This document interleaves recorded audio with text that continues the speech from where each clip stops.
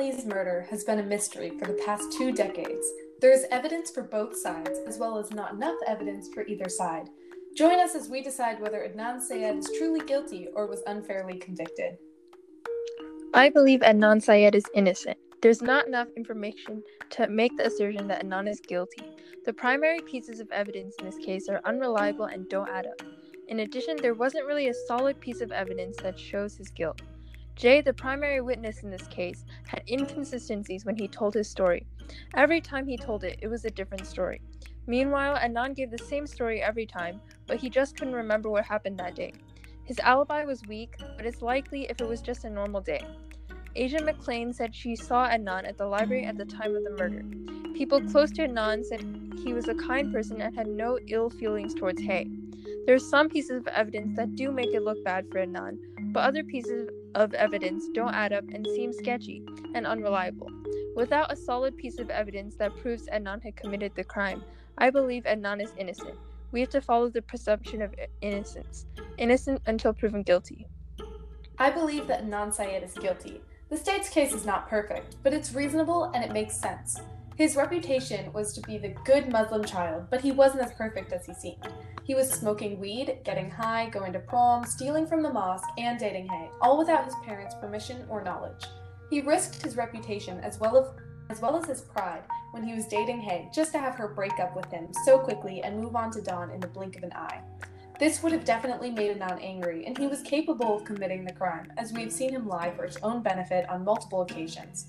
There are a few pieces of evidence that point to Adnan's guilt, including him asking her for a ride the day she disappeared, notes that read, "I'm going to kill her," and he was acting strangely in a stranger's house that night.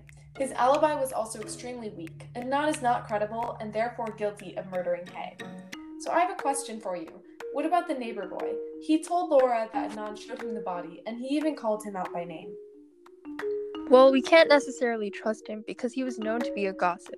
Besides, he doesn't even remember saying that or having that interaction with Adnan. And wouldn't that be something he wouldn't forget? My theory is that Laura made it up because the neighbor boy denied it. But pinning the rumor on him was easy because he knew Jay and had a reputation around the neighborhood for not keeping secrets well. One thing that's important to note is that she recalled his name to be Adnan years after the interaction. According to Laura, she never heard of the case, so it's kind of suspicious that she would remember his name exactly, after only one conversation over a decade ago. I still think it's odd, especially because they didn't investigate that part of the case very thoroughly. He wasn't even called to be a witness, and neither was Laura. And isn't that weird, considering that she said that he claimed to be an eyewitness? I agree, they definitely should have focused on that more than they did. My question here is, why don't you think that Adnan is above killing Hae? He has 2 witnesses and has a past of lying and stealing. There's no doubt that Adnan wasn't the perfect child he appeared to be, but there isn't concrete proof that he killed Hae. As I said, the neighbor boy isn't necessarily trustworthy, and neither is Jay. There's a huge plot hole in Jay's story, remember, and that is there's no payphone in the Best Buy parking lot. That piece of information was very important in his idea of what happened, so who knows if any of it is true. I think innocent until proven guilty is really important here. You can make the assumption that Adnan is innocent, taking in consideration the evidence you offer.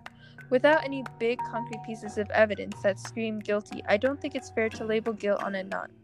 I still think it's not reliable to trust what Adnan says. He may seem like a good, law-abiding boy at first glance, manipulating you to see what he wants you to see. He's definitely capable of committing the crime, and he has gone great lengths to cover up his actions and do whatever he wanted. And those pieces of evidence that pointed towards his guilt make it look bad for him. I think we can both agree, if Adnan is a murderer, he isn't a very good one. Come on, bragging about killing her? He was just asking to get caught.